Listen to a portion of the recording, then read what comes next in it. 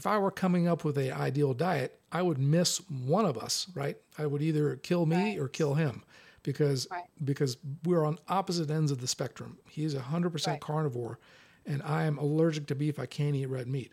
So obviously this whole idea that you can write a book not knowing who I am, anything about my body, my genetic makeup, you can write a book telling me what to eat is complete BS. Welcome to the Live the Path podcast, where we meet real people leading unreal lives. Okay, this is Faramaster Hidaji, MD, and Jill Hidaji. And today's topic, this is the part 2 of a 4-part series on nutrition. We did the first part, which was the why of nutrition. This one is going to be on the what of nutrition. So it's probably going to be pretty boring. Jill is on the road. You might hear a little road noise here.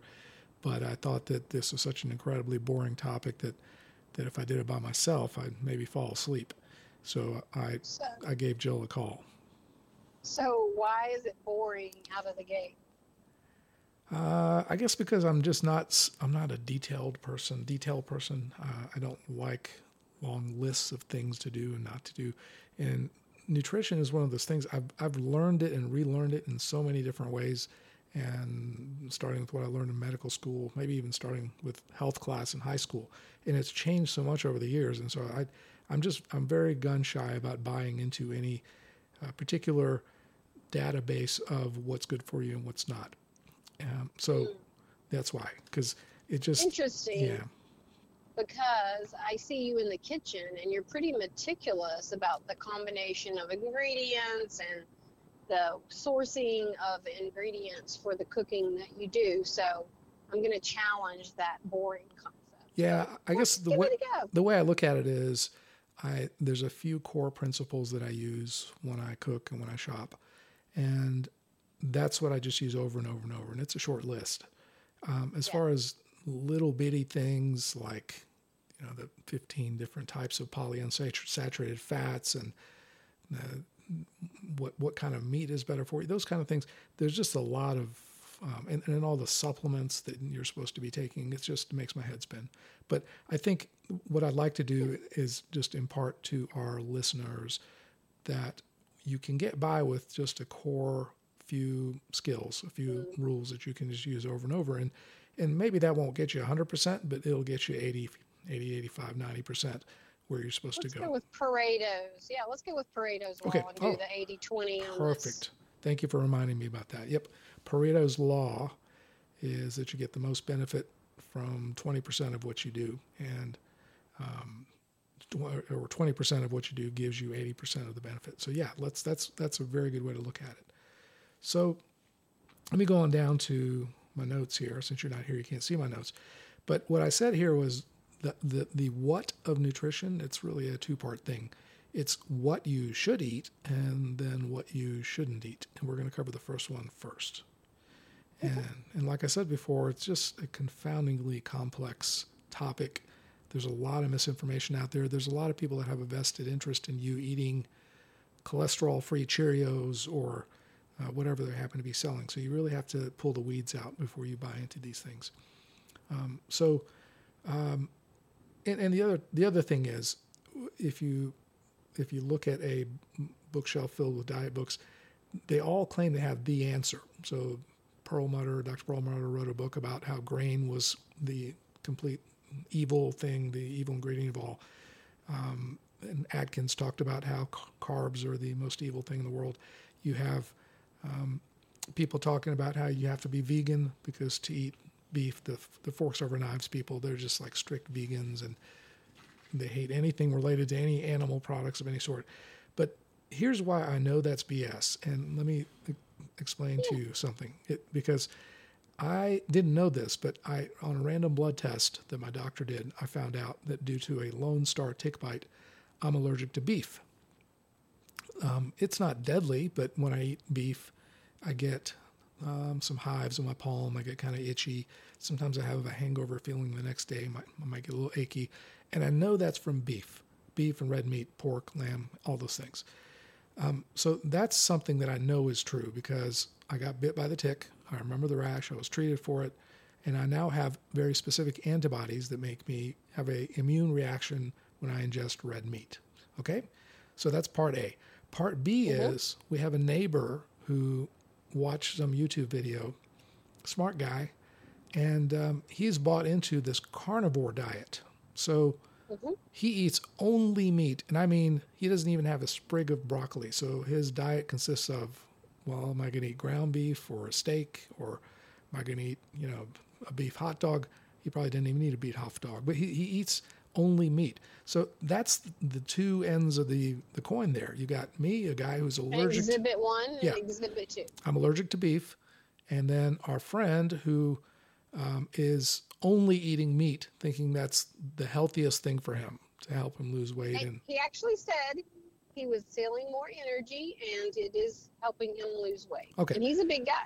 So my point here is both of those things, it's if I were coming up with an ideal diet, I would miss one of us, right? I would either kill me or kill him because we're on opposite ends of the spectrum. He's 100% carnivore, and I am allergic to beef. I can't eat red meat. So obviously this whole idea that you can write a book not knowing who I am, anything about my body, my genetic makeup, you can write a book telling me what to eat is complete BS, okay? So I'm glad. Are you on board with that? I buy the supposition of your exhibits. Okay. So let's move on to Exhibit B, as if I'm trying a court case here. I think the most powerful way to figure out what to eat that works for you, for your body, your genetic makeup, your lifestyle, is to use your own body as an experiment. And what I mean is to pay attention to how foods affect you. And over the years, I've got a pretty good idea of the foods that affect me. It's not based on lab testing or doctor's advice. It's just based on, I know if I eat certain foods, they do certain things to my body. And I think if you pay attention close enough, you can learn a lot about how different foods affect you. There's some general things, like, if there's some things that are poisonous to everyone, but a lot of things don't affect. Like, Jill can eat bread just fine. She does great on bread. If I eat bread, I get bloated, I get stomach cramping. So, that's a good example of how the same food, there's nothing evil about that food. It just affects us differently. Right. Well, and I suffer with some gallstone issues. So sometimes fat can do things to me it will not do to you. Yeah, I love fat. I love olive oil. I love good fats. Yeah, right. Certain good fats. I love French fries made in avocado oil, which probably a lot of health gurus would tell me to steer clear of. But anyway, all right. So let's move to the next thing here. So we're talking about what to eat, and I just briefly have to review, just so that people know this terminology. So when we talk about things that your body takes in, there are basically two big things: macronutrients and micronutrients. And so you hear people talking about protein. Well, protein is a macronutrient. Macro is the Greek or Latin root for large, micro is small. So a macronutrient is one of these three things, either a protein, a fat, or a carbohydrate. They're all carbon-based, but they all act a little bit different in your body. So the thing that is demonized the most these days is carbs. And the reason for that is our diet is very skewed in that direction here in the West. We tend to eat way more carbs and simple carbs, processed carbs, than we need to. But it used to be fats. Remember, a couple of decades ago, fat was demonized. So it has cycles. Yeah. So they were saying fat was terrible and you need to eat promised margarine, which is, by the way, terrible to put in your body. It has trans fats. And so yes, you're right. So fats were evil before. Now carbs are evil. I'm waiting for proteins to get evil, because all I hear now at restaurants or whatever is, what is your choice of protein? What protein do you want? Yeah, what protein do you want? Which basically, what dead animal would you like to eat? They don't like to say that. They like to gloss it over. Well, they don't like to say dead plants either, but that's a whole nother podcast. Right. So that's the macronutrients. And I think I would be, just as a general rule, trying to cater your diet to what we evolved eating makes a lot of sense to me. So I don't like the word paleo because there's an entire industry now being built behind paleo, and you can get all kinds of food that says paleo on the front and keto on the front that is not good for you. But the basic idea that you maybe imagine in your head what people were eating tens of thousands or hundreds of thousands of years ago and try to duplicate that. So probably they weren't eating donuts. Probably they weren't eating cake. They probably weren't eating a lot of bacon, probably not a lot of fried chicken. So you see the point that I'm making here. But they didn't have access to it, right? They just didn't have access to lots of sugar. Even my favorite indulgence, lots of coffee, was not available around the world. It wasn't available, right? but our forefathers were evolving. The important point, though, is that the people that survived through evolution, or if you don't believe in evolution, I'm sorry, but if I'm just saying that our system, even through creation, right? It came up eating a certain diet, and we have gotten very away from that, and basically trying to climb your way back into that. The basic diet, that things that grow from the earth, maybe some lean meats, and away from processed fast food, from junk food, things that come in a box, a bag, or a can, I think is a good general principle of what you should eat. Okay? So what you're saying is our DNA doesn't evolve as fast as my iPhone's next iteration of the OS. Yes, our DNA has really not changed very much at all. A few things have changed. But all in all, we are basically the same as we were in the paleo era. And again, not to get too much in the weeds, but these macronutrients, it's important to have a basic concept when you look at an ingredient label. So again, they're carb, protein, and fat. Fat. Yep, carb, protein, and fat. Now, we're going to take each of these and just quickly, 30-second summary. Carbs are basically sugars, and when people talk about simple carbs or complex carbs, what they're talking about is if you take a glucose molecule, and fructose is another sugar, there are several types of these sugars, and you start linking them together with chemical bonds, they become complex carbohydrates. So something like, let's say you eat a lollipop, that's just pure sugar, it's glucose, probably with some fructose. If you link all these little molecules together, you get things like a whole wheat grain, because the basic idea there is the longer these chains of carbohydrate, the harder it is for your body to digest them, and the less they will make your sugar rise. So basically, and there are actually carbohydrates, they're insoluble and soluble fibers that we can't digest. So that's the difference between us and a cow.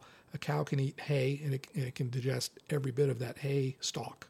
We can't. We can't digest and get anything from the hard part of the stalk. We can just eat the grain of the wheat. We would need more stomachs to be able to do that. Yeah, more stomachs. And so what ends up it doing for us is it basically just bulks up our stool. That's what, if you eat a lot of fiber, that's what it's referring to. Fiber is a carbohydrate, but it's one that we can't digest. Okay.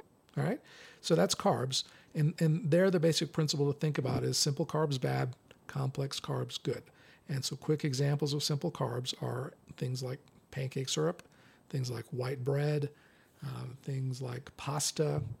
Those are all simple carbs. Complex carbs are things like broccoli, green beans, cauliflower. Now, when I'm mentioning these things, very rarely does any food have just one thing. So take like broccoli, for example. It has some simple carbs, a lot of complex carbs. It has protein. Doesn't have a lot of fat, but you can always sprinkle some olive oil and add the fat to the broccoli. And then it has fiber, and then it has a ton of our next topic, which is micronutrients. But before we go into that, let me go ahead and finish up the macronutrients. Before you move to the other macros, can we just sidebar for a second about these things that people use a lot of, these other sweeteners they use that they say, well, it's sugar-free, so it's not a bad carb, but your body is still taking it in as though it was a sweetener. Or tell me a little bit medically of what's happening there with these artificial sweeteners. Yeah, so there's briefly. two reasons that those are not good. The first reason is, and the research on this is not 100%, but I've read studies that say that when you eat something that tastes sweet, even if it doesn't actually have sugar in it, so stevia, NutraSweet, those other thingies that people use, they still make your body think you're getting a sugar load, so it bumps your insulin up, because it kind of fakes your body into producing insulin, and high insulin is to be avoided. It's a hormone that deals with your sugar. It brings your sugar into a normal range when you've eaten a lot of sugar or carbohydrates, and it deposits those sugar molecules in places that doesn't belong. So, so that's reason one. While those diet things are not good, I'm not so sure whether that's true, but it makes sense to me. But reason two is actually the more important reason, and that is those things are sickly sweet, and they make you crave more sweets. So if you indulge in stevia and NutraSweet and diet drinks and think you're getting a pass on anything bad getting into your body, the problem is it in the end makes you crave sugar more. So it continues your sweet tooth. So, when we first started dating, I really ate a lot of pasta. Love Italian, and it took me some time to decrease that craving. So even if I was doing diet sweeteners, it could affect that craving issue I had with pasta and other carbs. And that, when we did detoxes and other things, just changed our diet to more fresh food in general. I actually at some point didn't crave pasta the way I used to when I first met you. Yep. And that was a big shift for me. Yeah. But I would not have known it if we hadn't done some of that detox and pacing ourselves in kind of balance of what we eat. And so I don't think people think about that with the artificial sweeteners. Yeah, I think you can think of it as heroin almost, because it takes, and I've stopped sweets several times, and I have a terrible sweet tooth. I always need a little sweet something after dinner. But if you indulge yourself in sweets, it makes you want more sweets. And when you stop, it really is difficult. The first 1 to 3 days, you literally feel like a drug addict. You feel yourself reaching for sweet things. But after that, it gets really, really easy. I can barely drink a Coke these days because it's just so disgustingly sweet. Pancake syrup, ugh. Once you get that, you recalibrate your sweet tooth, it gets easier to avoid sugar. Okay. Sorry for the sidebar. On to fats and No, that's a very important sidebar. I appreciate your input. All right, so macronutrient number 2 is fat. And basically, I'm going to keep this super simple. If you use oil to cook, extra virgin olive oil and avocado oil are what I use exclusively. I don't use anything else. I don't use canola oil. I don't use corn oil, vegetable oil. Sometimes I'll put a little butter in, but it's not what I'm just putting that in for flavor. I'm not using it to cook with. But extra virgin olive oil and avocado oil are absolutely the best. We're not going to get too much in the weeds here, but there's a lot of different kinds of fat, and those two things contain the best kind of fat for your heart, for your brain. It's just... you did break it to me. There's absolutely no lard that's good for me. Because, as a Southern girl, I grew up eating lard. And even my Mangalitsa lard, no, not going to be good for my body. Yeah, I wouldn't make it a staple. The problem with animal fat in particular is that pesticides and toxins, heavy metals, all those things, they get concentrated up the food chain. So if you eat something, especially if you eat something fat, you're getting a high dose of fat-soluble things that you don't want in your body, mostly pesticides and hormones are another thing. So that's that's a general rule. Now, if you eat a little lard here and there in a biscuit or whatever, it's not going to kill you. But in general, I try to stick to those two fats: extra virgin olive oil, preferably organic, and avocado oil. That's a good point, and maybe it comes up in the proteins, but people like that fat on their steak. Depends on what that cow had Yep. put in their body as to what you're taking in there, because fat is where that stores all the yucky stuff. That's exactly right. And Okay. that goes for, I can go real simple because I'm not medical. yeah, and that goes for breastfeeding too, by the way. So, the fat in good mother's milk is concentrating toxins that she may have ingested over the course of her life. So yeah, this is a rabbit hole that we could go down for a while. But basically, and another thing is, you can take a good fat like olive oil or avocado oil, and if you overheat it, so if you get it hot on the stove past what's called the smoke point, and that's when you actually see smoke rising from your frying pan, you are denaturing that oil and you're making it unhealthy. So you need to be aware of what the flash point is. Usually says it on the front of the bottle. Olive oil is good for sautéing stuff. It's not good for deep frying. It's not good for high heat cooking. Avocado for that. Avocado has a little bit higher flash point, and those are the two I rely on most. But even if it's avocado oil, I'm cautious not to overheat it to the point that it's smoking. If I see it smoking, I'll throw it away and start from scratch. Okay. Good tip. Okay. Right. So that's fats in a nutshell. And by the way, healthy fats, the monounsaturated and the polyunsaturated fats, those are two categories of fats. You can get great sources of those are nuts, and avocados are an excellent source of that. So that's just two quick tips. But onto the third kind of macronutrient, which is protein. And protein, of course, almost everything has protein. Vegetables have protein. But when people talk about protein these days, they're talking about meat or fish or chicken. And I think that as a general rule, reducing those things in your diet are a good thing. I think, and for the rule that I just mentioned, the principle I just mentioned, which is that things are concentrated up the food chain. So if you eat a chicken, you're eating what that chicken was fed in a more concentrated way. Mm-hmm. And if that farmer treated that chicken poorly, gave it cheap food, even fed it chicken parts, which I don't think is legal anymore, but you don't know what's in that feed. Vaccines, other things. Sure, right? and antibiotics that they give the chickens. Right, thank you. That's what I mean. And also in their feed, a staple of chicken feed is corn, and that is almost 100% guaranteed to be genetically modified corn sprayed with Roundup. So you're getting with your chicken fingers. It's a 2-for-1 killer, right? Right. There. So you can bypass all of that by just being conscious about how much meat you ingest. And people, red meat gets a bad rap, but the reason for that is that red meat traditionally had more bad fats than, say, something like chicken or fish. But if you raise red meat, if you raise a cow in a sedentary stall and feed it lots of grain, you're basically going to make the fat profile of that cow terrible. If, on the other hand, you're dealing with a bison or a grass-fed, 100% grass-fed cow, that cow will have a much better fat profile for eating, a much more healthy fat profile.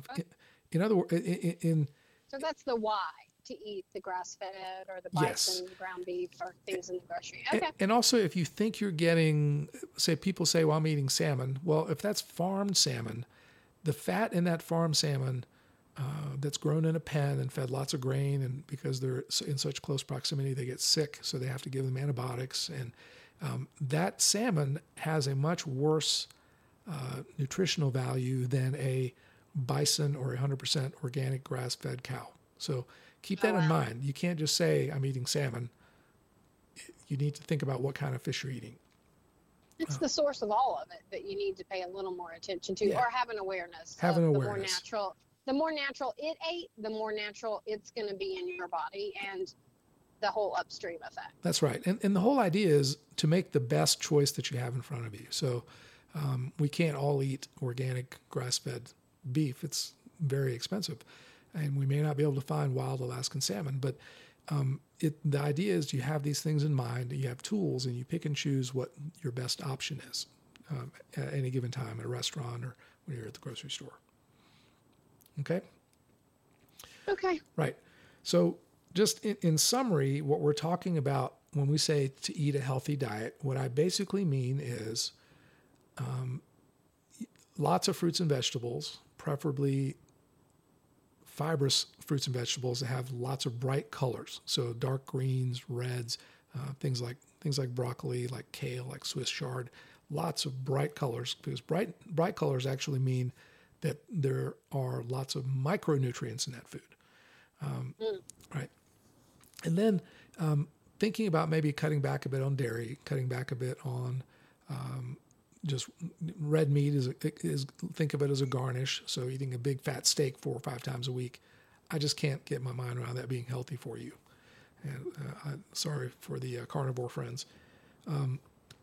Why dairy?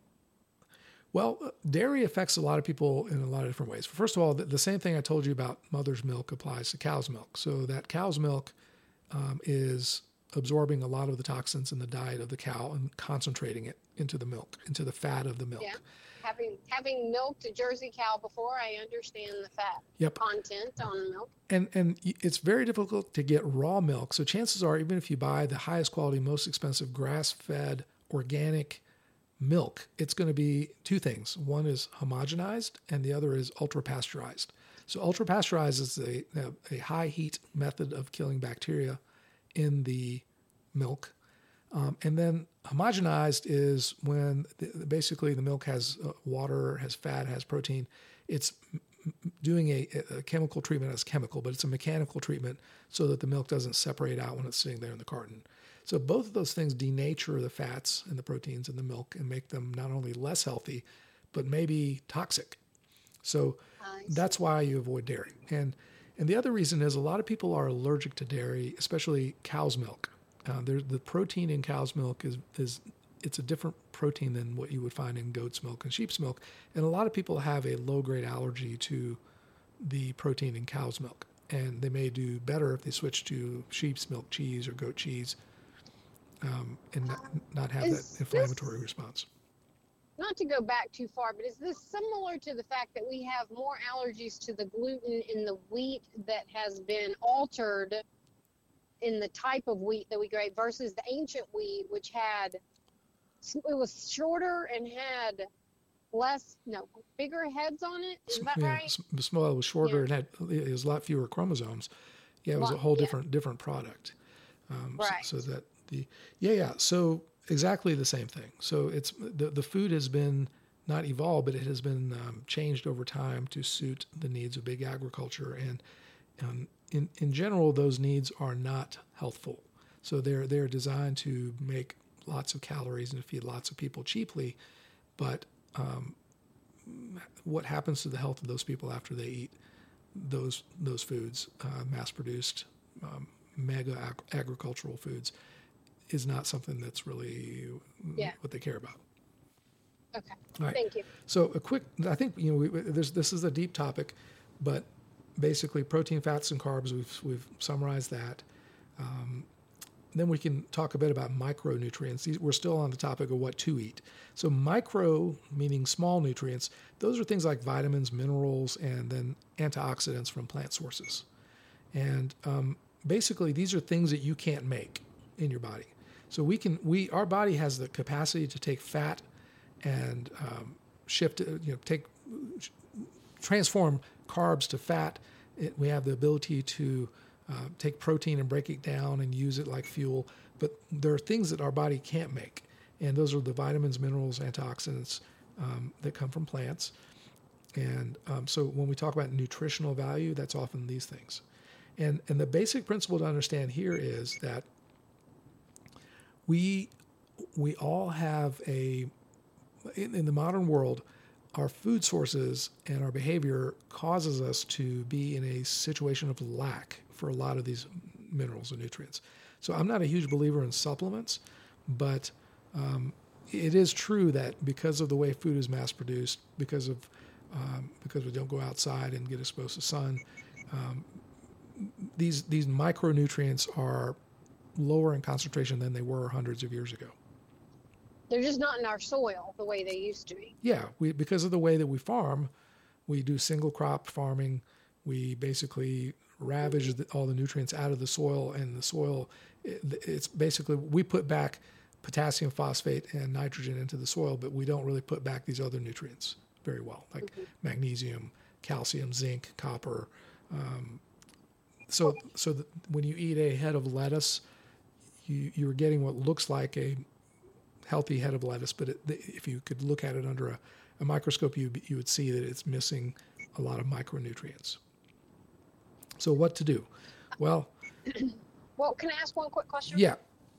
Where do amino acids? Oh, amino acids are, you know how I gave you that example about how carbohydrates, complex carbohydrates are built from glucose and built from fructose and galactose. There's a few other sugars.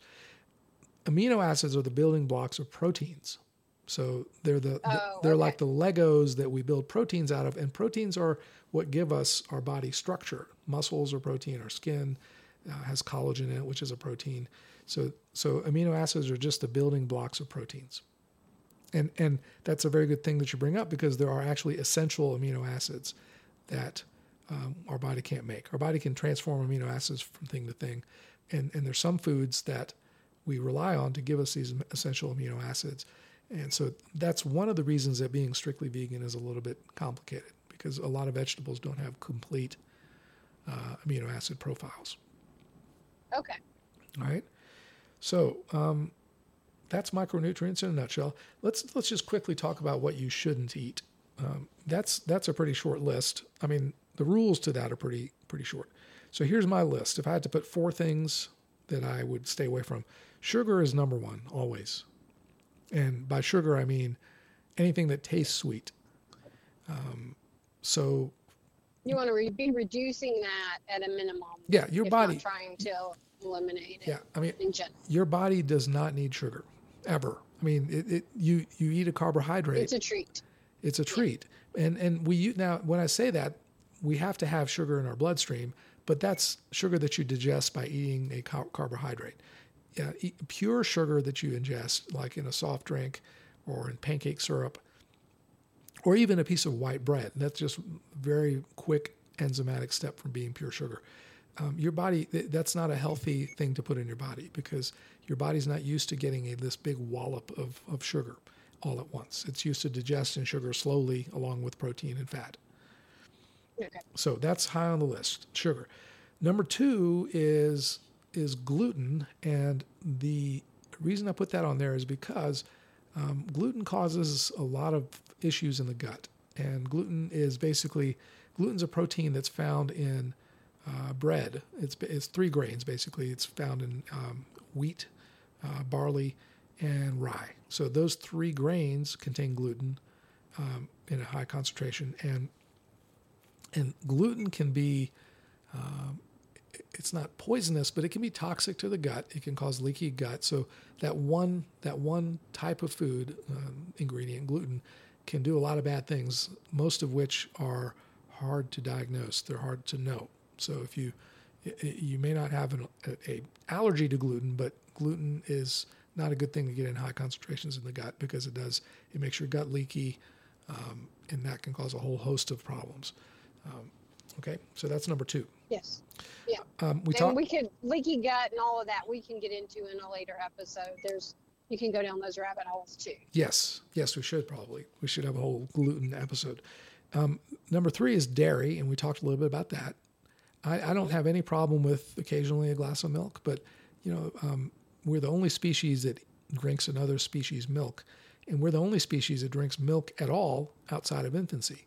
So there's no other animal that drinks milk. It's designed for a baby. So this coming from a man who likes his cheese. I do like my cheese. I do. That's true. But I try to do sheep's milk or goat's milk, and I try to make it organic.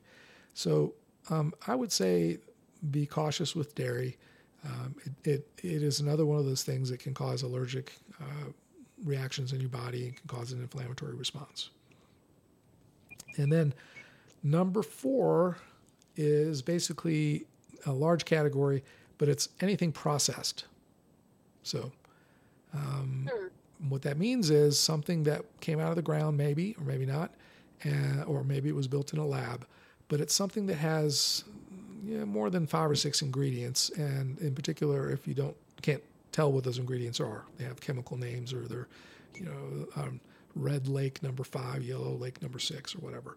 If they're additives, preservatives, or if the food is overly processed, probably good to limit that in your diet. Well, let me ask you this. pre-made dinners at Trader Joe's? Processed food? I mean, you have to process some. Eventually, you're going to process it when you cook it in your kitchen. But what you don't want is someone else to process it and add a bunch of things to make it palatable but not healthy. So when they, if they make a food and they put it in a Trader Joe's is I don't know anything about their process, but if it's like Whole Foods, I have more experience with that. I mean, they're putting forth some effort to make these foods from scratch and to make them in a healthy way. So I think that's not exactly what I'm talking about in process. What I'm talking about is, beef au gratin that comes from Betty Crocker in a box, or a brownie mix, or Chef Boyardee, one of your favorites, or one of my favorites, macaroni and cheese, or Cool Whip, or these are things that are made in a factory. Versus making your own homemade creme fraiche or something like that. I got you. Okay.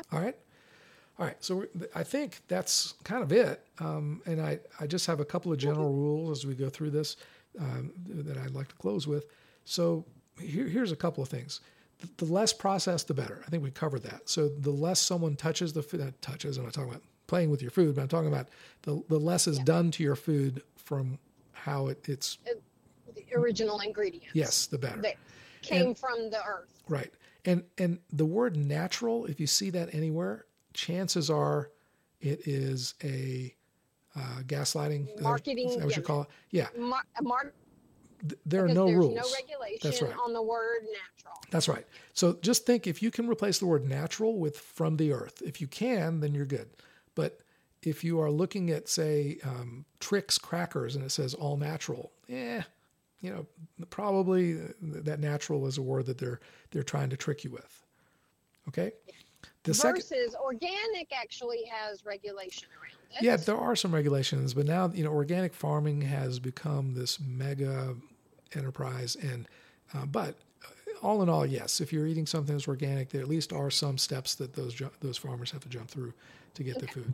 Now, I think labeling in the grocery store is whole nother podcast. Oh, you read my mind. Actually, that's my next general rule, which is ignore the bright packaging. So when they put bright packaging on a box or a container, they're trying to mimic what we're naturally drawn to, which are plant pigments and bright colors that come in nature.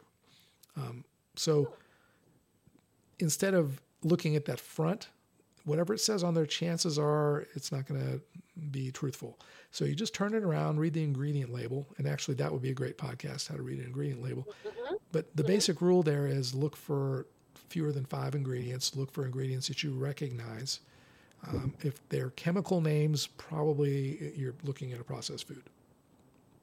Okay. And then lastly... That's at its highest level, like one way to stay safe in the grocery store. Yep. And then lastly, you can take the best, most organic, most delicious vegetables in the world, and if you don't prepare them well, then you're defeating the purpose. So, in other words, if you take broccoli and you boil it to the point where it's like mashed broccoli, you've probably killed off a lot of the good vitamins. Or if you take, for example, some kale, make yourself a salad, and it looks beautiful, but then you cover it, you smother it with Kraft Thousand Island dressing. It's now a dessert because you've put a ton of sugar on there. So don't screw that last step up. If you've got good food, you brought it into your house, you paid good money for it. Now make sure you prepare it in ways that don't ruin its benefits to you. Good point. Again, a whole nother podcast, the cooking of the nutritious. There is, and just as a quick rule, because I don't want to leave people, without giving them this detail. The lower the temperature you cook a food at, generally the better. So deep frying, not good. Steaming, good. So poaching a piece of salmon is a much better way to cook the salmon than blackening the salmon, using vegetable oil at high heat. Is that pretty clear? That is pretty clear. We covered a lot in a relatively short amount of time. Hopefully we stayed high enough level. It gave people some real how-tos and staying safe, not only in the grocery store, but in restaurants and in their own kitchen. Yeah, I think we went on for 30 plus minutes. It's ridiculous. Okay, so why don't we go ahead and close? And we have now got episode 2 of nutrition. in the box. And I am Faramaris Hidaji, MD, signing off from the Live the Path podcast. And I am Jill Hidaji. So glad you're here. Yep. Thank you so much for listening, and we hope we catch you at the next one.